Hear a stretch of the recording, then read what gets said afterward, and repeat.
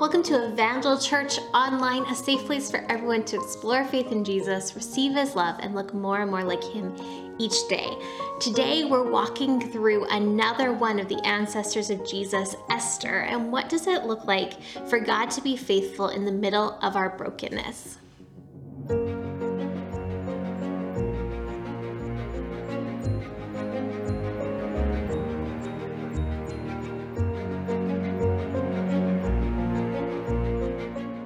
Thanks for sticking with us. Well, have you ever watched your life spin out of control and wondered where God was in your story? I certainly have. Those days where you whisper, "Are you even there? Are you really real?" The times when it feels like there's just too much silence and too much space, and you wonder if God exists, and if he does, if he cares at all. We come to this really interesting book in the Bible, a book that is shrouded in mystery because the names that we have are written in Hebrew, and what we typically know people by in human history is not Hebrew. And so we're not 100% sure where this book falls in the kings of Persia. It is also a book that's shrouded in debate because it's one of two books of the 66 of the Bible that don't mention the name of God or even reference God. We've come to the book of Esther. Esther, who is caught up in a life that she didn't choose and asked to shoulder a task that she didn't want. Esther, a woman used by God to save an entire nation, because silence isn't absence, and a lack of recognition doesn't delete his hand.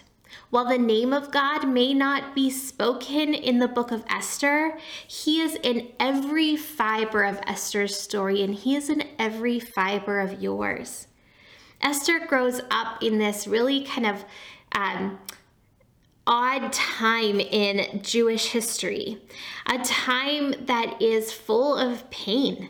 She grows up in the Babylonian captivity, where not only has Babylon come and they've conquered the Jews and they've taken over Jerusalem, they've taken people away into exile, but now another country has conquered Babylon, the nation of Persia.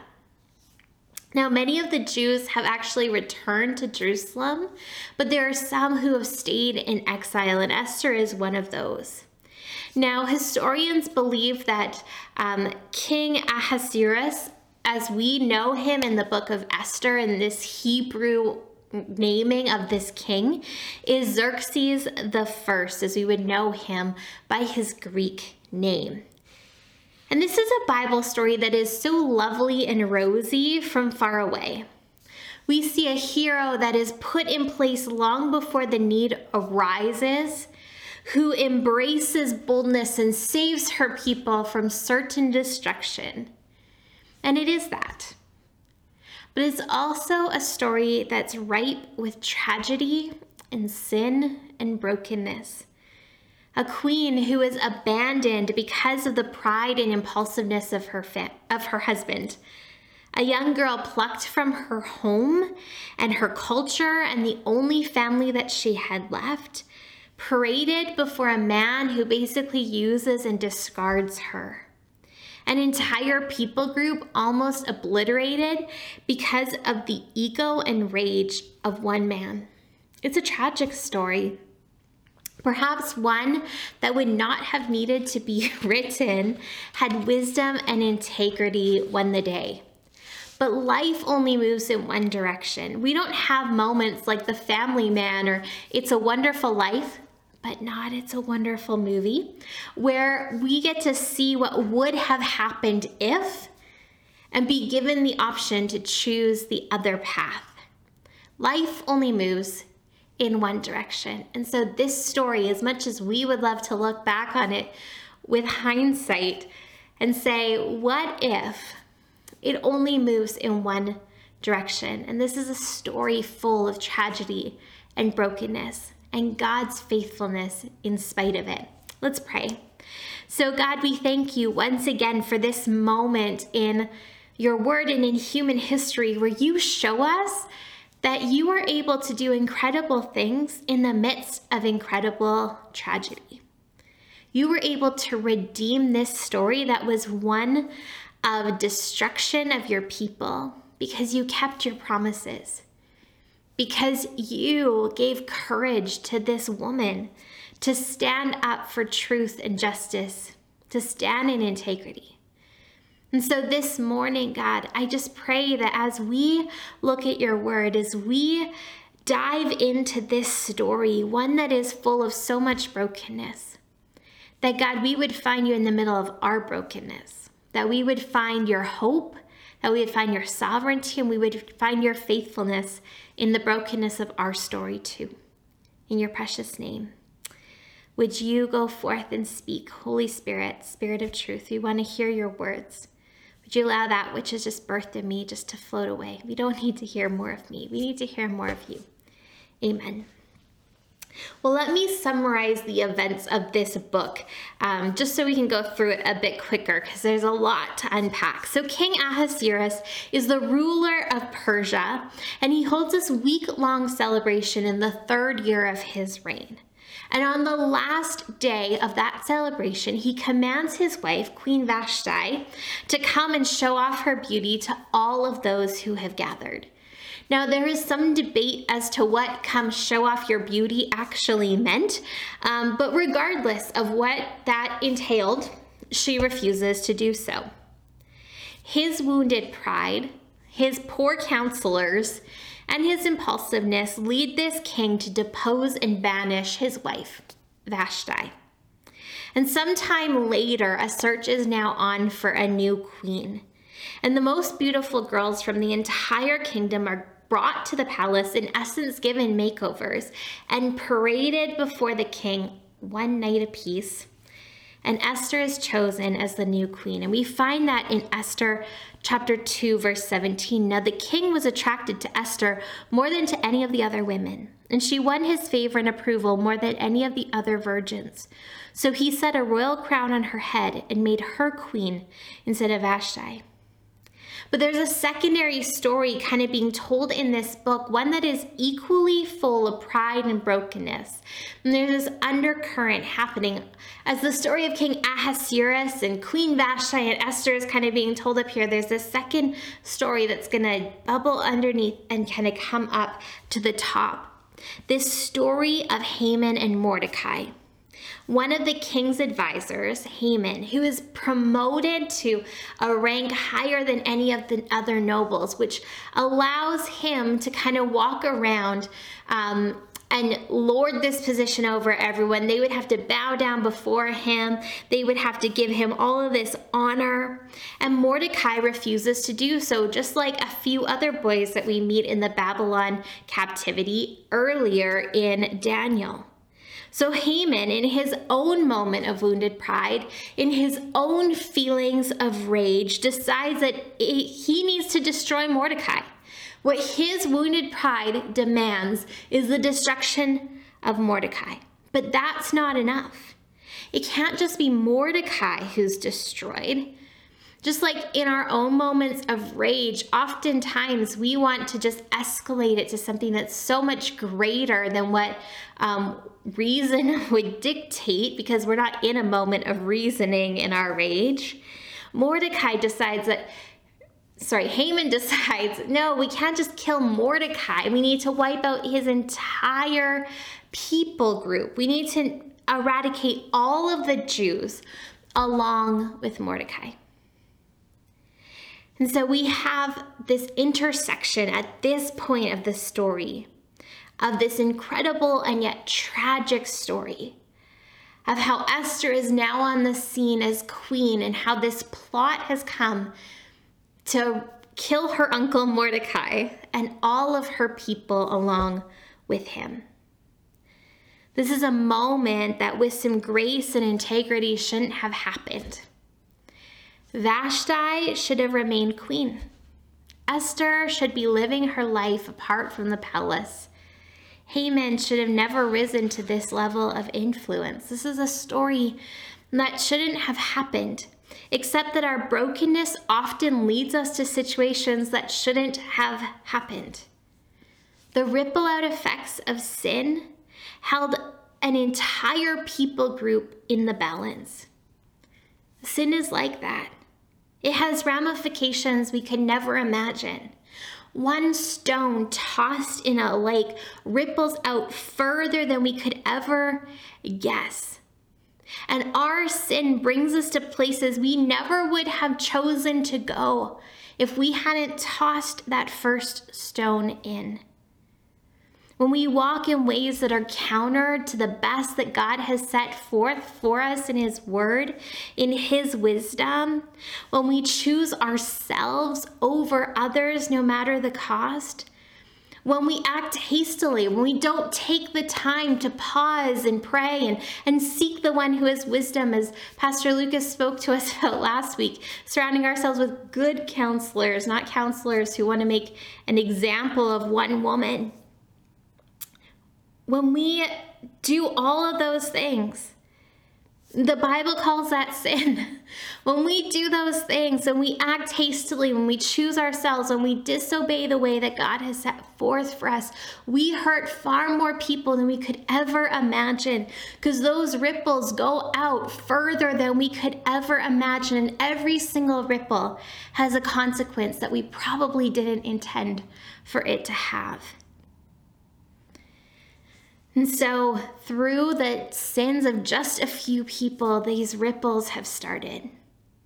And Haman has set this plot in motion to eradicate the Jews, to kill Mordecai.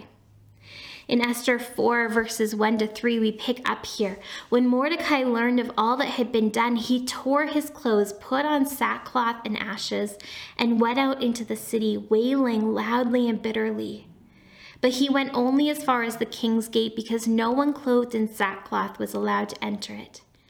In every province to which the edict and order of the king came, there was great mourning among the Jews, with fasting, weeping, and wailing. Many lay in sackcloth and ashes. Haman's rage said Mordecai wasn't enough. It wasn't enough for Mordecai to just come now and bow down before Haman. Now an entire nation needed to be erased. Our sin cannot be satisfied. Our brokenness knows no limits. If we're left to ourselves, there's no end to the devastation we're willing to unleash. And that's why we believe that truth has to be separate from us, why there has to be a standard that is apart from us, a standard of the way that life is best lived, because our brokenness often leads us to situations that shouldn't have happened. But God, I want you to think of some of the shouldn't have happened moments that God redeemed all throughout the Bible. I'm just going to give you 3. Judah and Tamar. The lineage of Jesus comes directly through their son, Perez. Moses, killing that Egyptian soldier and running for his life, led him to the place of seeing the burning bush, being called by God to be the deliverer of the Jewish people. Solomon, a son born of David and Bathsheba who became king, but arguably a marriage that should never have been. There are so many more, but we have very limited time this morning. And so these moments of brokenness, these moments of humanity, show us that when we are left to ourselves, we make a mess of everything. And where the ripples of our sin being cast into a lake create devastation and pain, God is also there. And God redeems the story. But God takes the fragments left behind by the devastation that our sin causes, and He uses them in ways we never could have dreamed. God's name is absent from the book of Esther, but His hand isn't. His presence isn't, and His sovereignty isn't. God is in every fiber of this story. He's in every fiber of these lives, redeeming and remaking this whole moment into something entirely new. The silence of God is an absence, and a lack of recognition of him at play here doesn't delete his hand. And just like he redeemed and remade these moments of brokenness into the salvation of the Jews, he can do the same for us. He can turn our brokenness into something beautiful. He can take the ripples of sin and turn the tide into redemption. That's just who he is. In Psalm 30, verses 11 to 12, we read, "You turned my wailing into dancing. You removed my sackcloth and clothed me with joy, that my heart may sing your praises and not be silent. Lord, my God, I will praise you forever." This is who he is. He is the God who takes what is awful and turns it into something beautiful. He takes the pieces that are left behind by the devastation of sin and he redeems them into something that wouldn't have ever been in our imagination or in our plan. That's just who he is. He's the God who's able to do all things, the God who's able to redeem all things, the God who invites us into the process of redemption. We're invited into his story, into his sovereignty. Not because he needs us, but because he's gracious enough to give our lives purpose and meaning. And Esther was invited to play a role in the preservation of the Jewish people, not because God needed her, but because he was redeeming her story as much as he was redeeming her people's story. So the news comes to Esther that Mordecai is outside of the gates and he's in mourning, and nothing that anyone says to him is doing any good. He's completely distraught. And in the back and forth with her servant, she finds out the evil that Haman has planned and is asked to go before the king and ask for mercy on behalf of her people. And naturally, she's afraid. Esther Chapter 4, verses 10 to 11.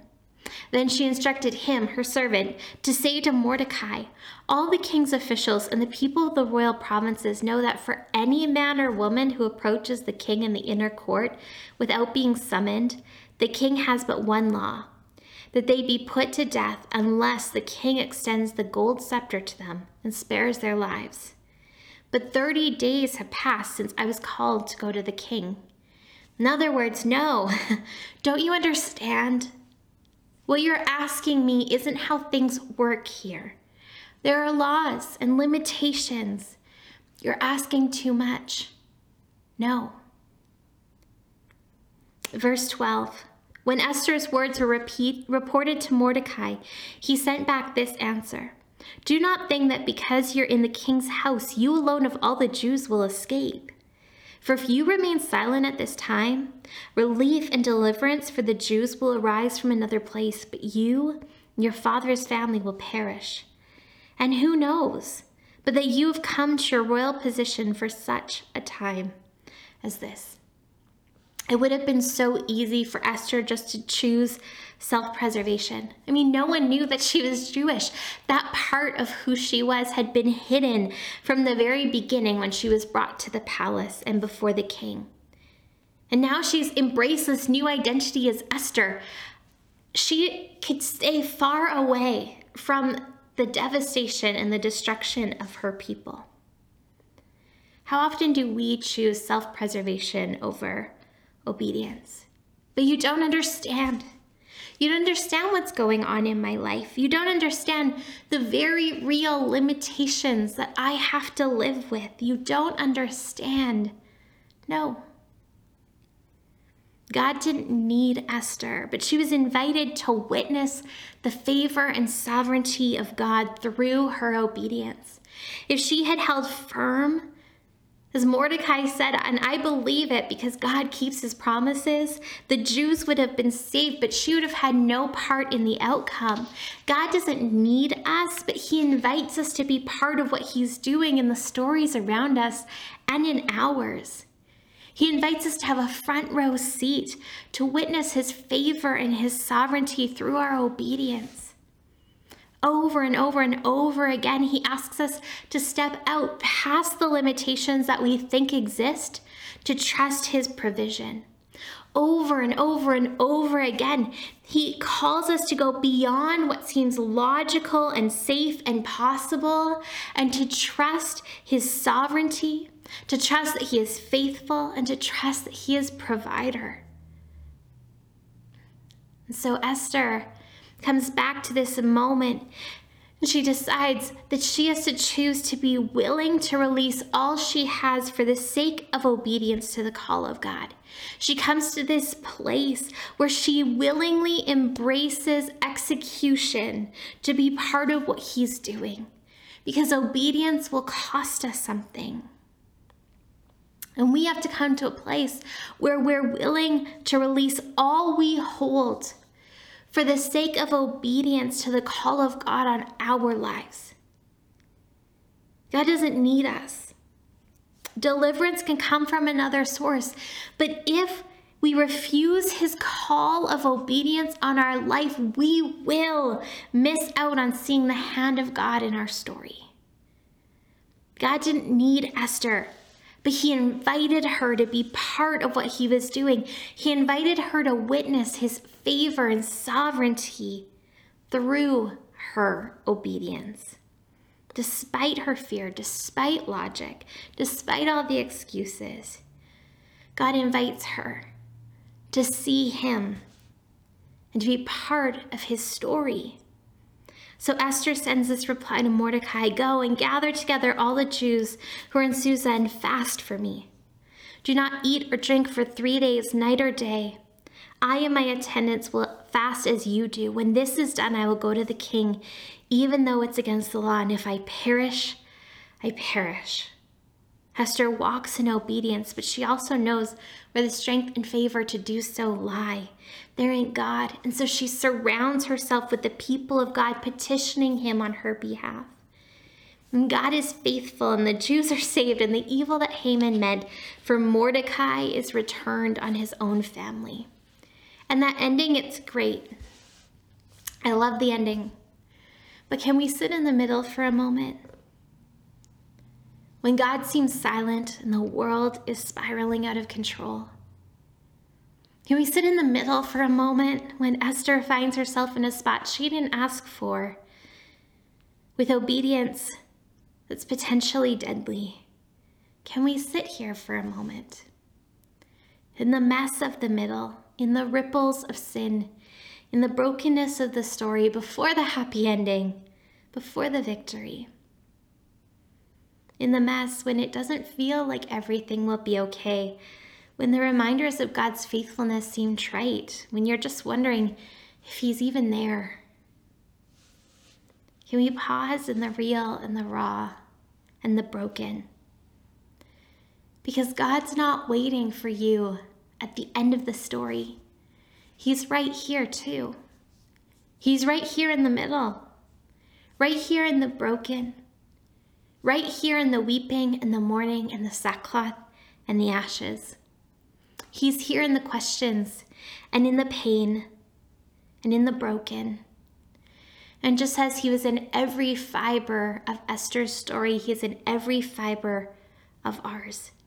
And he's redeeming and reworking and restoring, but he also doesn't rush us from this place. He invites us to meet him here. And so maybe like Mordecai, you need to sit outside of the palace walls in a place of mourning, in the ashes of grief, and meet God in your tears and your questions, because he's sovereign there too.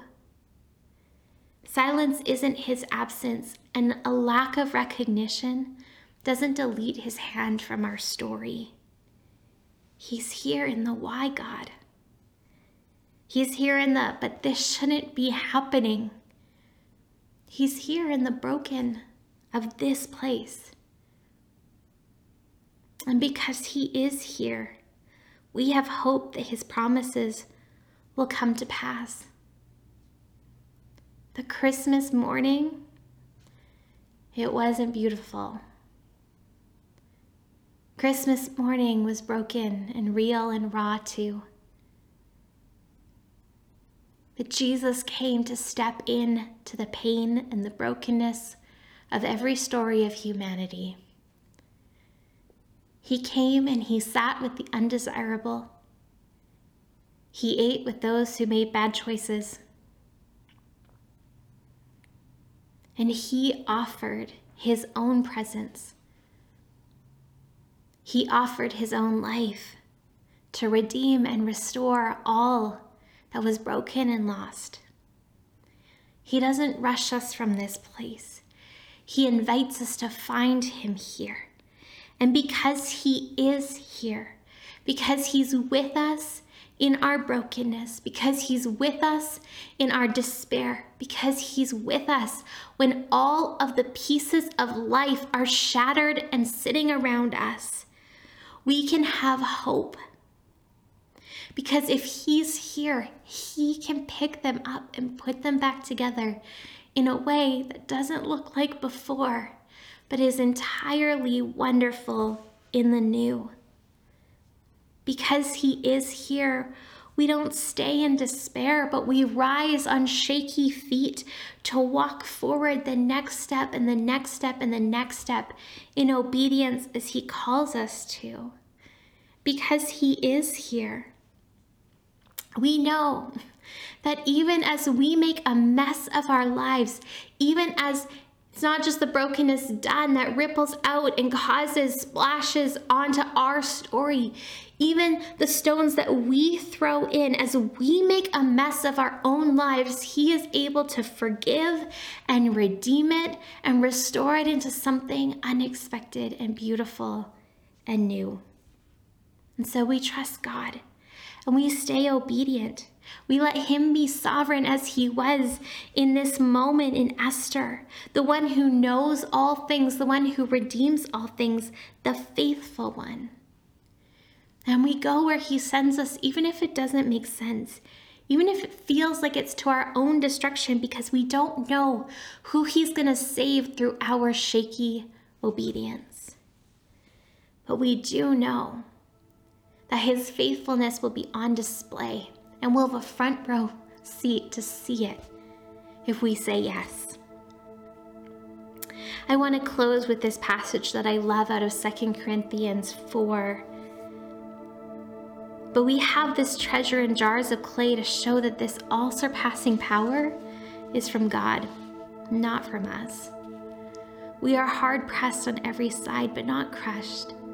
Perplexed, but not in despair, persecuted, but not abandoned, struck down, but not destroyed. We always carry around in our body the death of Jesus, that the life of Jesus may also be revealed in our body. Therefore, we do not lose heart. Though outwardly we're wasting away, yet inwardly we're being renewed day by day. For our light and momentary troubles are achieving for us an eternal glory that far outweighs them all. So we fix our eyes, not on what's seen, but what is unseen. Since what is seen is temporary, but what is unseen is eternal.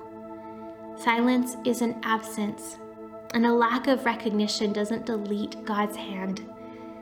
He's faithful, even in the broken of our stories, to redeem all things. And in his grace, he invites us to be part of his story. In his grace, he gives our lives purpose as we say yes to him. Let me pray. So God, I thank you that you're here. You're here in the middle of the story. You're here in the broken and the real and the raw.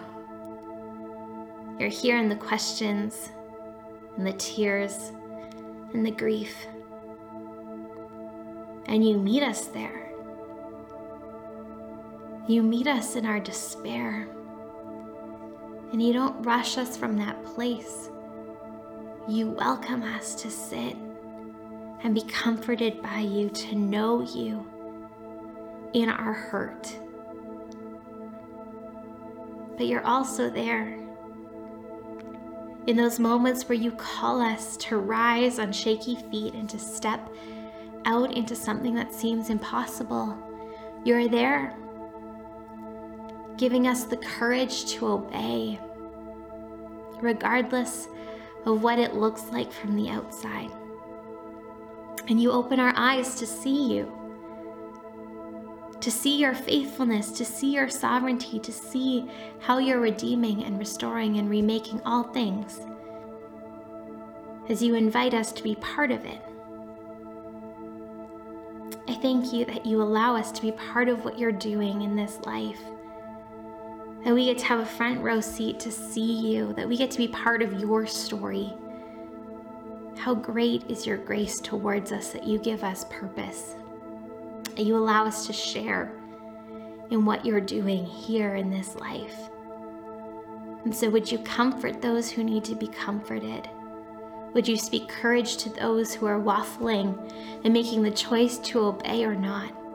And would you help us to hold with conviction the hope that we have and set our eyes on you, on what is unseen, so we can cling to that which will last. In your precious name, amen.